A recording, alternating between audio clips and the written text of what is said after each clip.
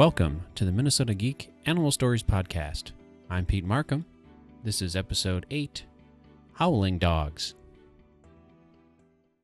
When we got Labrador Retrievers, I would have never thought that we'd have howling dogs in our household. And in fact, for a very, very long time, we had no idea that our dogs ever howled. We'd never heard them do that.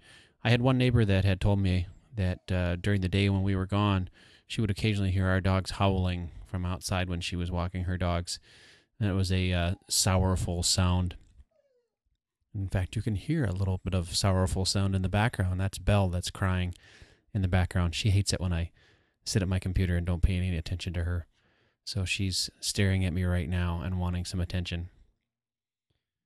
Any rate, when you think of howling dogs, you don't think about Labradors. You pretty much think about...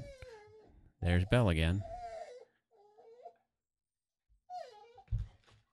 You think about howling dogs, you don't think of Labradors. You typically think of dogs like Basset Hounds and Beagles and some of those sorts of dogs that are a little more famous for their howling. But turns out that Labradors can howl pretty majorly too. I was sitting in my office here one day working, and my wife had gone to work, and the dogs, for whatever reason, had thought that I was gone as well. And apparently the only time they ever howl is when both she and I are gone.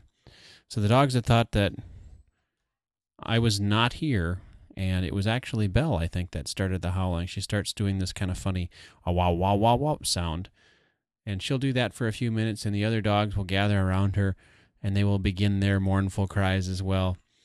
And they make such a racket, it's unbelievable. And in fact, I actually, one afternoon when that happened again where they thought I was gone, I actually recorded a little bit of it.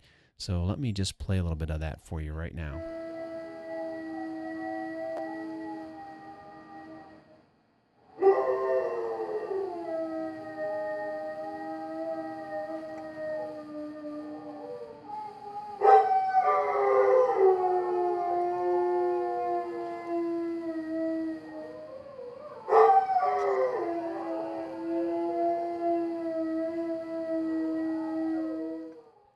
The amusing part about that whole instance was that in order to get them to stop, I had to go out there and show them that I was actually there. They couldn't hear me calling to them over the racket they were making.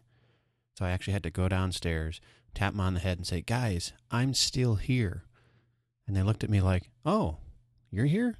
Oh, well, then what are we doing this for?" And they all went off and laid down and were quiet for the rest of the afternoon.